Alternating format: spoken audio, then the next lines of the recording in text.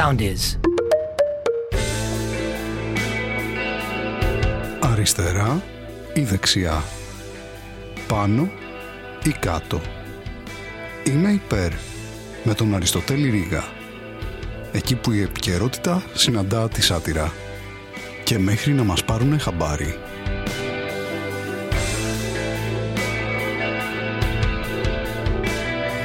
Χαίρετε φίλες και φίλοι, επειδή κάποια κουβέντα έχει ανοίξει τώρα πρόσφατα με το νομοσχέδιο για τα εργασιακά, αυτό το νόμο που ψηφίστηκε, θα ήθελα να το συζητήσουμε λίγο το θέμα, αν θέλετε κι εσείς. Καταρχάς να ξεκαθαρίσω ότι είμαι υπέρ. Ας δούμε τα δεδομένα. Τα δεδομένα είναι ότι σήμερα, αν όλα πήγανε καλά, ψηφίστηκε το νομοσχέδιο το οποίο είναι συμμόρφωση της ελληνικής νομοθεσίας σε μια ευρωπαϊκή οδηγία σχετικά με τα εργασιακά. Τα εργασιακά δικαιώματα, που είναι κάτι αντίστοιχο ας πούμε με τον Αγιο Βασίλη, τον Τυραννόσαυρο Ρεξ, τον μπλε μονόκερο και όλα αυτά τα πράγματα τα οποία είτε είναι φανταστικά, είτε κάποτε υπήρχαν και τείνουν να εκλείψουν, είτε είναι εντελώς, ας πούμε, έχουν εξαλειφθεί γενικότερα.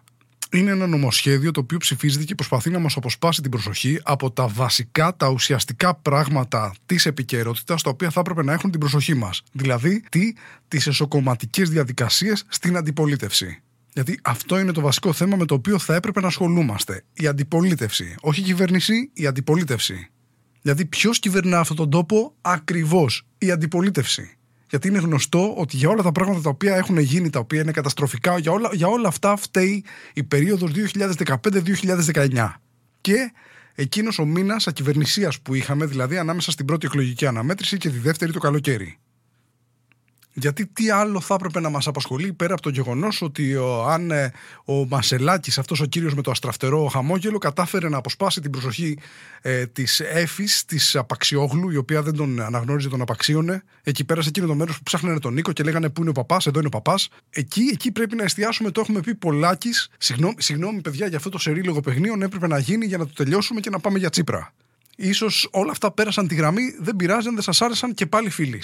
Έχουμε δηλαδή αυτή την ευρωπαϊκή οδηγία του 2019, η οποία ενσωματώνεται στο εθνικό δίκαιο και η οποία τώρα τι κάνει? Λέει το εργασιακό τοπίο αλλάζει. Κάποια δικαιώματα υπήρχαν παλιά και τώρα αφαιρούνται. Δεν πρέπει να υπάρχουν, γίνεται αφαίρεση. Δηλαδή είναι μια περίπτωση που πρώτα ήταν πράξη και μετά έγινε δίκαιο. Δεν είναι το ήταν δίκαιο και έγινε πράξη, είναι το αντίστροφο. Και το πήρανε λοιπόν αυτό το νομοσχέδιο και το διαβάσανε πολύ προσεκτικά οι βουλευτές μας, οι οποίοι έχουν μεγάλο φόρτε στην ανάγνωση. Φοβερό. Είναι άνθρωποι οι οποίοι, ξέρετε, όπως κάνανε με τα μνημόνια, που τους λένε παιδιά, εδώ είναι ένα κείμενο το οποίο λέει τι θα πάθουν οι επόμενες 5 γενιές σε αυτή τη χώρα. Θα το διαβάσετε, λέει φέρτε εδώ να το υπογράψω. Λέει δεν καταλάβατε. Δεν είστε ηθοποιός της δεκαετίας του 70 να βάζετε αυτόγραφα οπουδήποτε. Λένε δίκιο έχεις, δεν είμαι ηθοποιός, δεν είναι 1970 εδώ πέρα. Να βγάλουμε μια selfie να την βλέπουν τα εγγόνια. Να την ποστάρεις στο Instagram, κάτι να την κάνεις. Και ήρθαν λοιπόν οι Ευρωπαίοι και ψήφισαν κάτι, ας πούμε, έβγαλαν ένα γενικό κείμενο και το δώσανε σε εμάς απλά να το εφαρμόσουμε. Και δεν γίνεται, προφανώς και δεν γίνεται αυτό το πράγμα, γιατί εμείς δεν είμαστε τέτοιοι άνθρωποι. Εμείς δεν είμαστε αυτοί που θα πάρουμε το Α και θα κάνουμε το Α. Εμείς έχουμε φαντασία, δημιουργικότητα,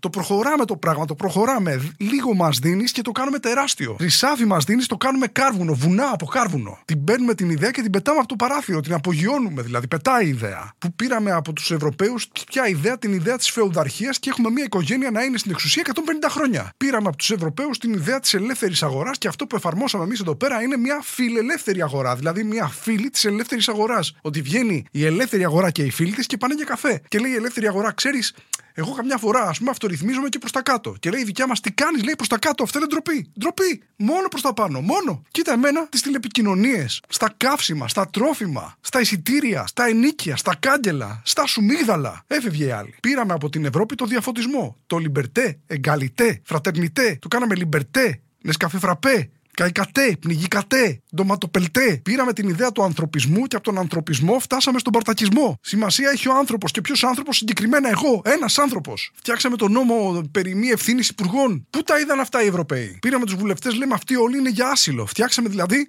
το βουλευτικό άσυλο. Βγάλανε δηλαδή οι Ευρωπαίοι αυτή την οδηγία του 19 που λέει έτσι γενικά πράγματα. Γενικά. Ας πούμε, λέει ότι αν κάποιος εργαζόμενος θέλει να κάνει και δεύτερη δουλειά, να μην τον εμποδίζει ο εργοδότης του και να μην λειτουργεί τιμωρητικά αν η δουλειά η δεύτερη είναι εκτός ωραρίου. Και βλέπουμε εμείς αυτό το πράγμα και λέμε παιδιά, αυτό βελτιώνεται βέβαια. Βέβαια. Γιατί να ψάξει να βρει δεύτερη δουλειά αλλού, ενώ μπορώ εγώ ο ίδιος να του προσφέρω μια δεύτερη δουλειά εδώ που είναι? Δεν θα κάνει υπερορία. Όχι. Ποια υπερορία? Δεύτερη δουλειά λέγεται αυτό. Μπορεί να κάνει μέχρι 13 ώρες τη μέρα να δουλεύει. Εδώ που είναι. Μπορεί να κάνει δεύτερη δουλειά από εδώ που κάθεται. Τελειώνει την πρώτη δουλειά, κάνει δεύτερη. Και μπορεί να κάτσει, εννοείται, μπορεί να κάτσει 11 ώρες, να ξεκουραστεί, να απολαύσει τη ζωή του, να αναπτύξει την προσωπικότητά του, να κάνει ό,τι θέλει. 11 ώρες τώρα, εντάξει. Και γιατί να κοιμάται? Θα κοιμάται στη δουλειά, θα κάνει τη δουλειά των ονείρων του. Τα όνειρά του πραγματικότητα. Μπορεί να δουλέψει και έκτη μέρα τη βδομάδα. Γιατί? Και Κυριακή. Μπορεί να δουλέψει και την Κυριακή. Μπορεί. Σε έκτακτες περιπτώσεις που είναι, ας πούμε, η καθημερινή δουλειά. Εκτάκτος δηλαδή, όλες τις εβδομάδες του χρόνου θα δουλεύει και έκτη μέρα. Βέβαια, και θα πληρώνεται, εννοείται. Την έκτη μέρα με προσάυξηση. Προσάυξηση τώρα, εντάξει, ήταν 75% η προσάυξηση, τώρα θα γίνει 40%, ρε παιδιά. Εντάξει, να είμαστε και λίγο λογικοί. Δηλαδή, εντάξει, σου δίνει ο άλλος τη δυνατότητα να δουλέψεις. Να βρεις το νόημα της ζωής σου μέσα από τη δουλειά. Γιατί πού θα το βρεις το νόημα της ζωής σου? Στην οικογένειά σου, στα παιδιά σου, στον ελεύθερο χρόνο σου, στην τέχνη, στον πολιτισμό? Όχι βέβαια. Στη δουλειά. Η δουλειά είναι το νόημα της ζωής. Γι' αυτό βγήκαμε από τις θάλασσες που γεννήθηκε η ζωή στη θάλασσα, βγήκαμε στην ξηρά και αποκτήσαμε πόδια για να μπορέσουμε κάποια στιγμή να φτάσουμε στο σημείο να πούμε: η δουλειά μου είναι το πάθος μου. Να καθίσετε να δουλέψετε και αν δουλέψετε αρκετά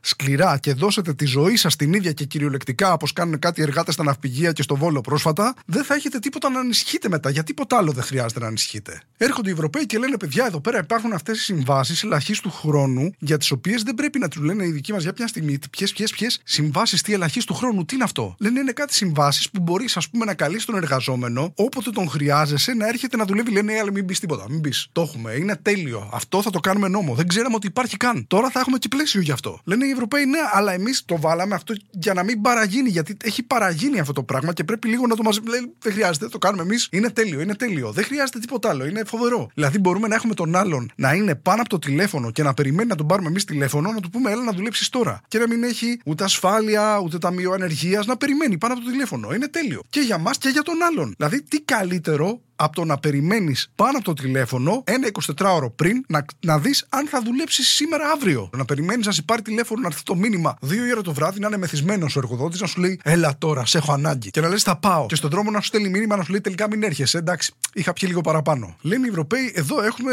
μια οδηγία άλλη εδώ για τη δοκιμαστική περίοδο. Τι είναι η δοκιμαστική περίοδος, λένε? Είναι, λέει, μια περίοδος την οποία μπορείς να πεις, ας πούμε, ότι εμένα δεν μου κάνει αυτή η δουλειά. Να πει και ο εργοδότης: δεν μου κάνεις κι εσύ. Δεν τα βρίσκουμε, ρε παιδί μου, δεν ταιριάζουμε. Δεν γίνεται, γιατί είμαι υδροχόος και εσύ θες εργασιακά δικαιώματα. Και να τραβήξει ο καθένας στον δρόμο του χωρίς αποζημίωση, χωρίς τίποτα. Λένε οι δικοί μας: λέει, υπήρχε τέτοιο πράγμα, ρε παιδιά, μην μας τα λέτε τώρα αυτά. Δηλαδή, μπορούμε να έχουμε εδώ πέρα υπαλλήλους, εργαζόμενους και να τους απολύουμε χωρίς αποζημίωση, αυτό μας λέτε? Λένε οι άλλοι: όχι, το κάνουμε για να.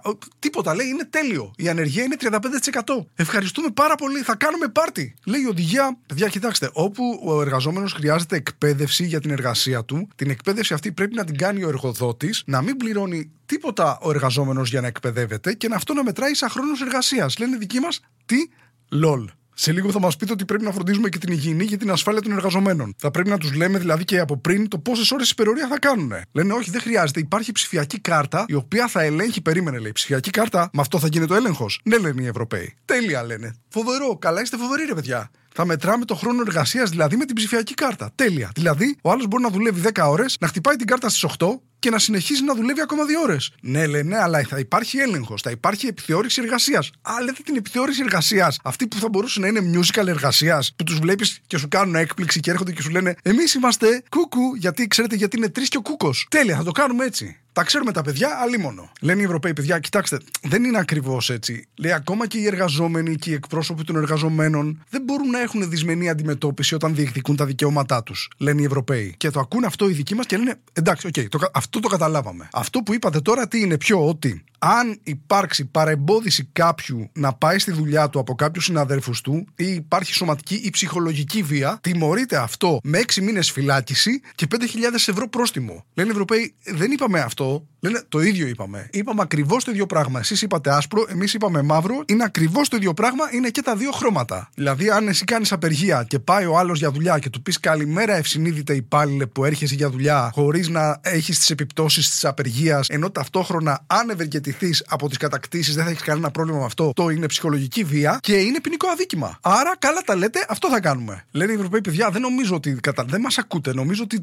Γιατί δεν μας ακούτε? Έχετε καρότα στα αυτιά? Λένε οι δικοί μας: δεν σας ακούμε, παιδιά, έχουμε καρότα στα αυτιά. Και λένε και οι δικοί μας, εντάξει, καλά τα λέτε εσείς, τώρα θα αναλάβουμε κι εμείς και τις δικές μας πρωτοβουλίες, θα ξεπαγώσουμε τις τριετίες. Τι λένε, θα ξεπαγώσουμε τις τριετίες, φοβερό. Ναι, αλλά θα τις ξεπαγώσουμε από το 2023 και μετά. Από το 2012 μέχρι το 2023 δεν μετράνε οι τριετίες. Τι να κάνουμε, ρε παιδιά, δεν μετράνε. Αυτό δεν μετράει. Θα μετρήσουμε από το 2024 και μετά τις τριετίες. Και πώς θα τις μετράμε τώρα? Θα τις δώσουμε αν η ανεργία το 27 είναι κάτω από το 10% και αν ο πληθωρισμός το επιτρέπει και αν ο άνεμος είναι βορειοδυτικός και σε όσους είναι πάνω από 1,85 αριστερόχειρες με πλάτη ποδία. Και αυτό τι σημαίνει? Ότι ξεπαγώσαμε τις τριετίες. Δεν χαίρεστε? Και είδαμε τις αντιδράσεις σε αυτό το νομοσχέδιο, λοιπόν. Βγήκανε, ας πούμε, τα συνδικάτα, κήρυξαν απεργία. Αμέσως η δικαιοσύνη πήρε θέση. Κήρυξε τις απεργίες παράνομες. Γιατί είναι το δικαίωμα στην απεργία. Η δικαιοσύνη παίρνει θέση σε αυτό το πράγμα. Είναι δικαίωμα. Είναι συνταγματικά κατοχυρωμένο. Έχουμε τη ΓΕΣΕ, η οποία οργισμένη αντίδραση έστειλε γράμμα τη Βουλή. Λέει, παιδιά, εδώ πέρα θα τα χαλάσουμε. 2 άρθρα από αυτό εδώ πέρα είναι απαράδεκτα. Έτσι μιλάμε, τους έκανε τιμούρι κρέας. Έτσι στάθηκε στο ύψος της η Γενική Συνομοσπονδία Εργοδοτών Ελλάδας. Σε άλλα νέα,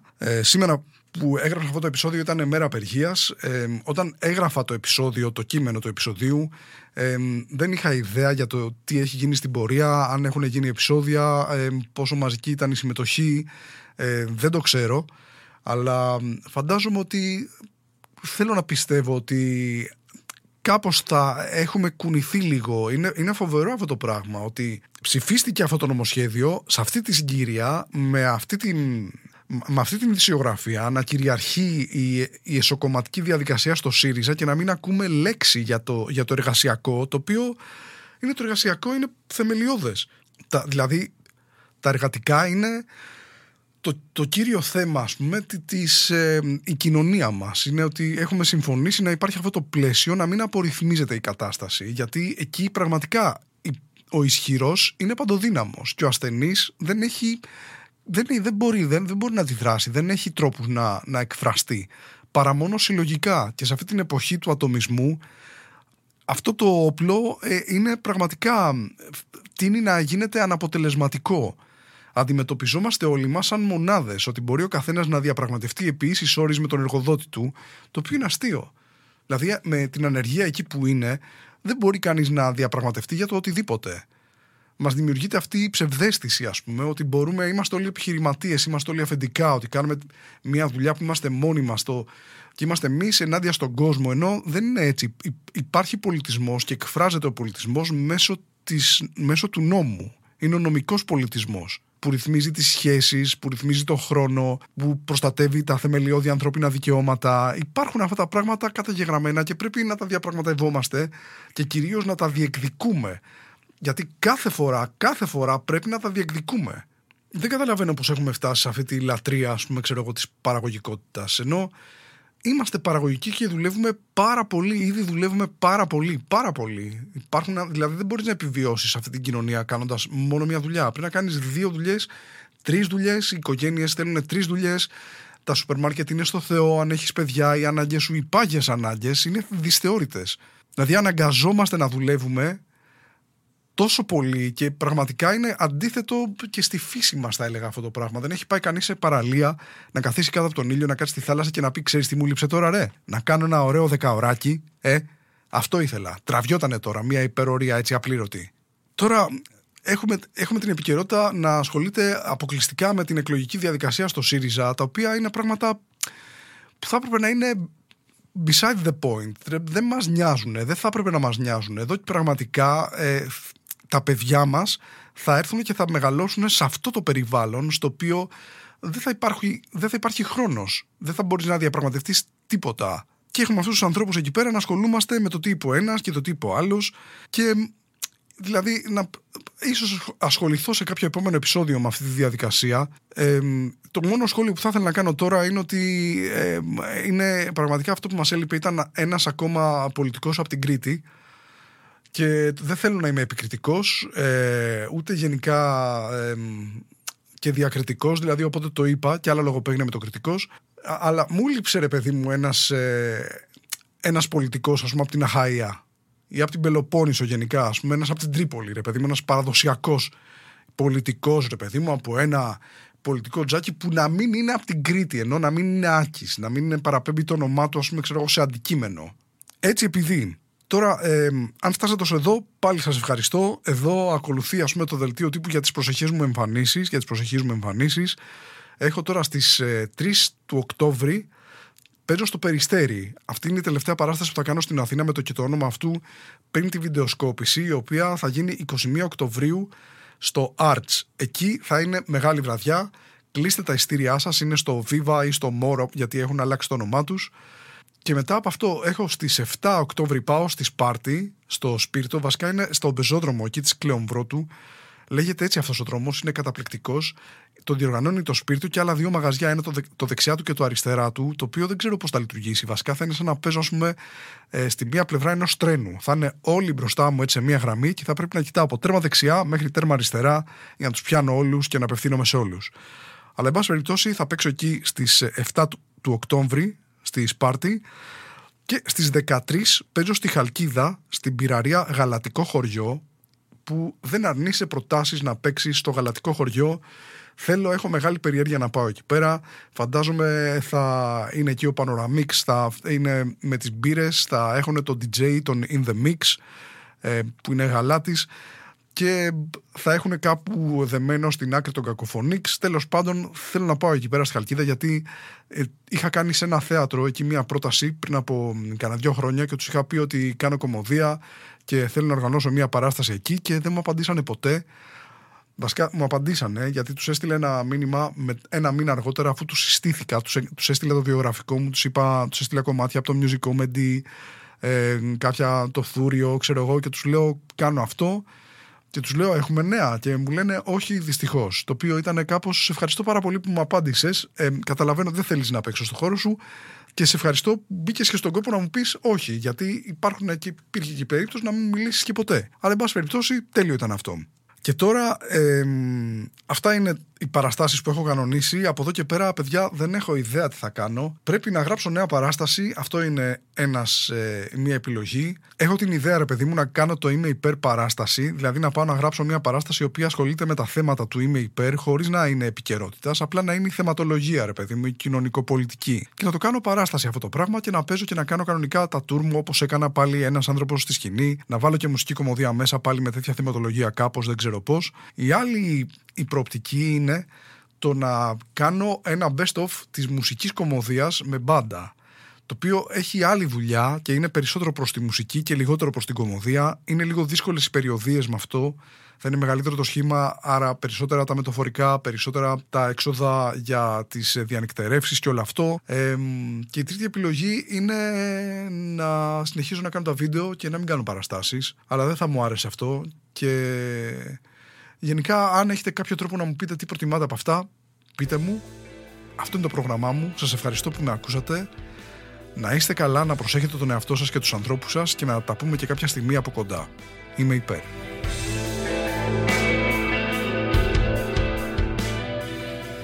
Ακολουθήστε μας στο Soundees, στο Spotify, στο Apple Podcasts και στο Google Podcasts.